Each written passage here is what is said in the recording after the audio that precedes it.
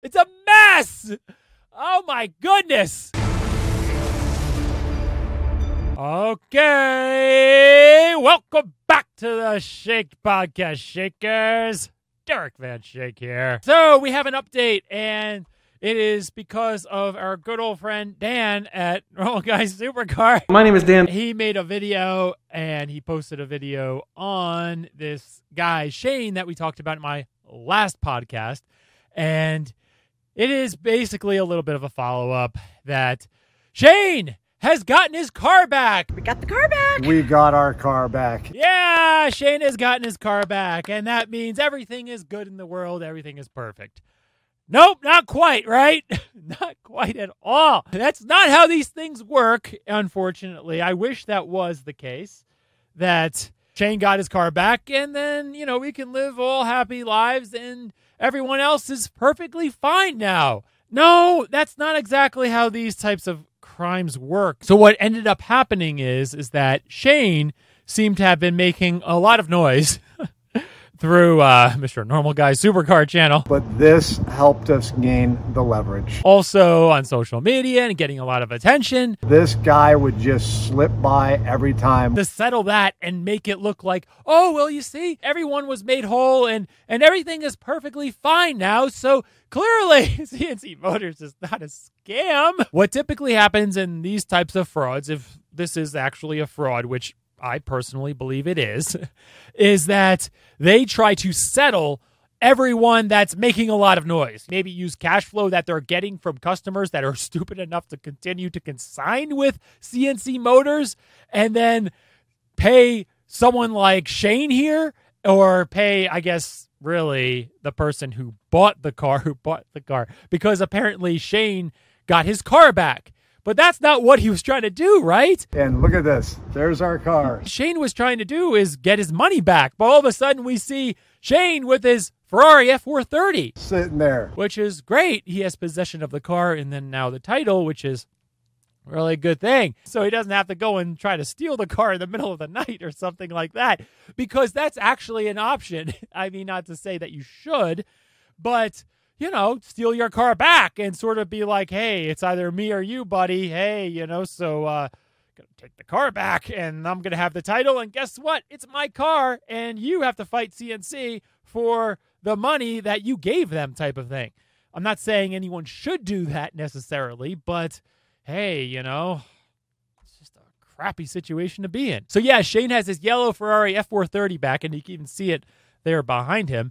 And he doesn't specifically even mention Clayton from CNC Motors.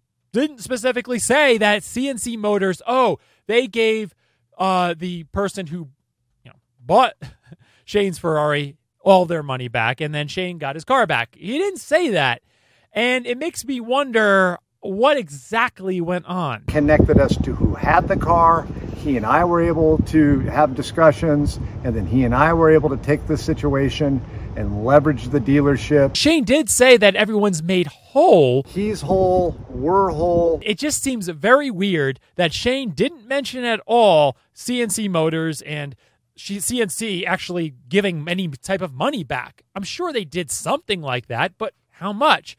Also, it's odd, again, that Shane has his car back. If CNC was going to actually make everyone whole and everyone perfectly happy, do everything that CNC Motors originally said that they would do, right? Say, give Shane $100,000. The guy with the car has the car. He was going to be given the title. That is perfect, right? That's what you would expect. But this is not what we expect here. There's our car. I think what may have actually ended up happening here is that CNC Motors told Shane that they sold his car for way more than they actually did. And he's, don't worry about that, man. We got your full asking price. Because they were just trying to get any type of money from anybody. So maybe, Shane wanted $100,000, make it simple. Shane wanted $100,000 for his Ferrari F430. CNC Motors is cash strapped and they need to pay off previous customers, and because they're crying and they're yelling and got to pay off some people. And what CNC Motors probably ended up doing was selling Shane's car at fire sale prices. Sort of like, hey, guy, who wants this Ferrari for $80,000? Oh, okay, yeah, it's normally $100,000. I'll take it. They're probably thinking, and thinking that they're also going to get the title, and they don't get the title, and they're just basically being screwed by the dealership because they're thinking they're buying a car, but they're not actually because they're not getting the title and everything. Just a giant mess.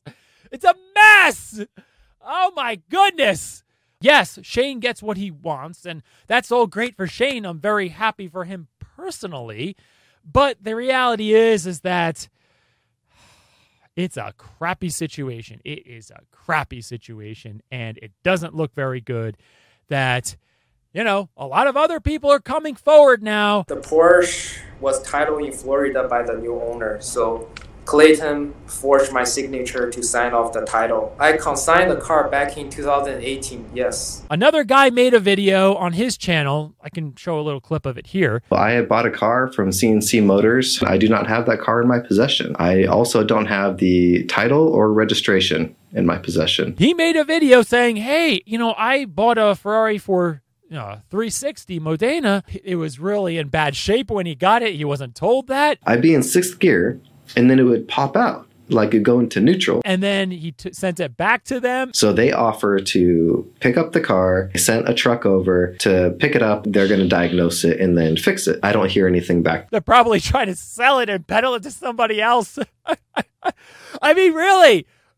There seemed to be that kind of dealership. So you send your car in for service, and then they're just going to go and peddle it to somebody else. It sounds like unbelievable, right?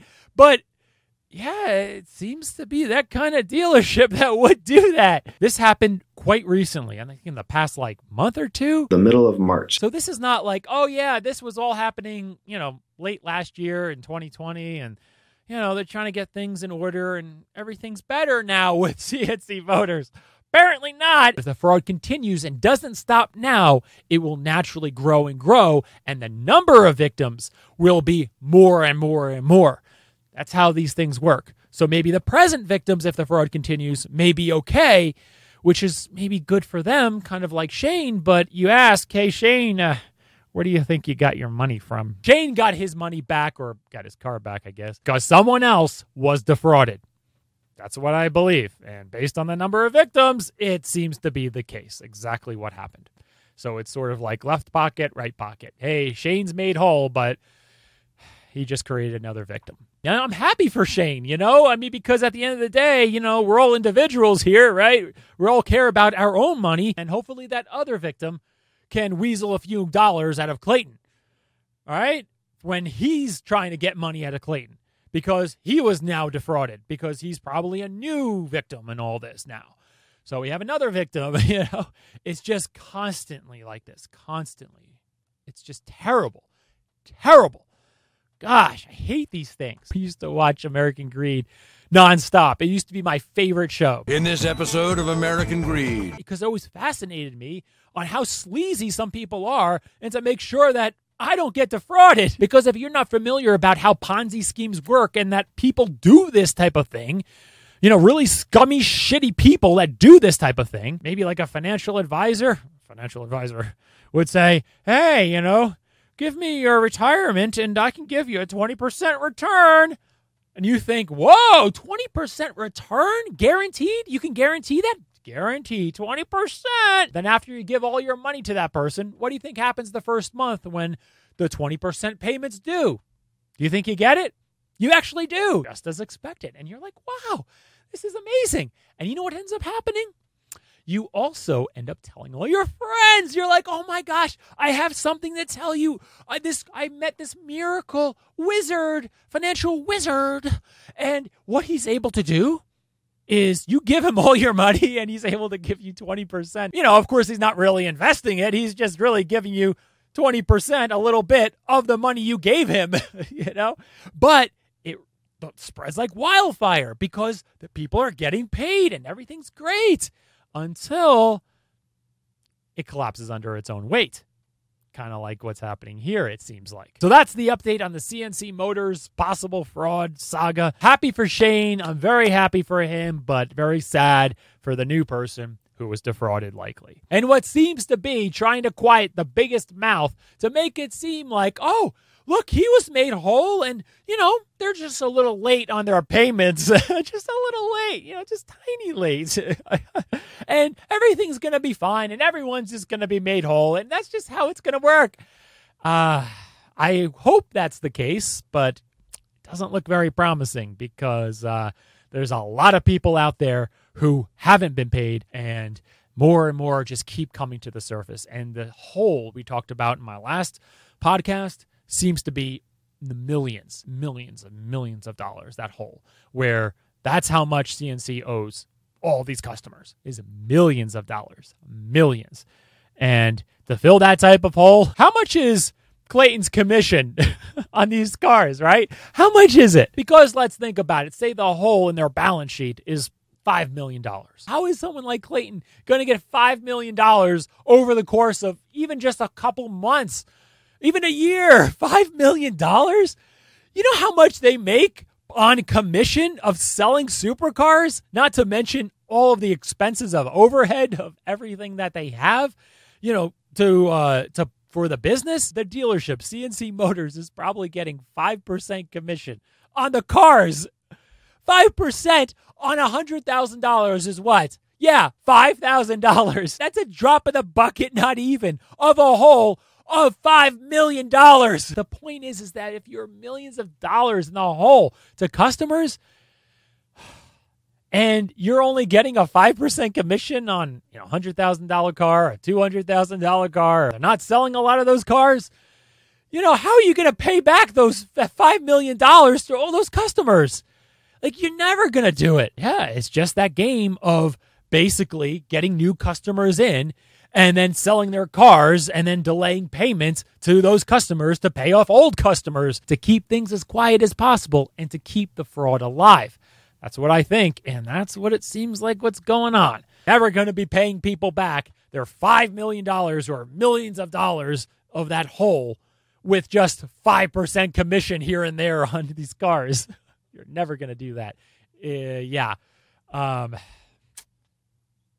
really sad.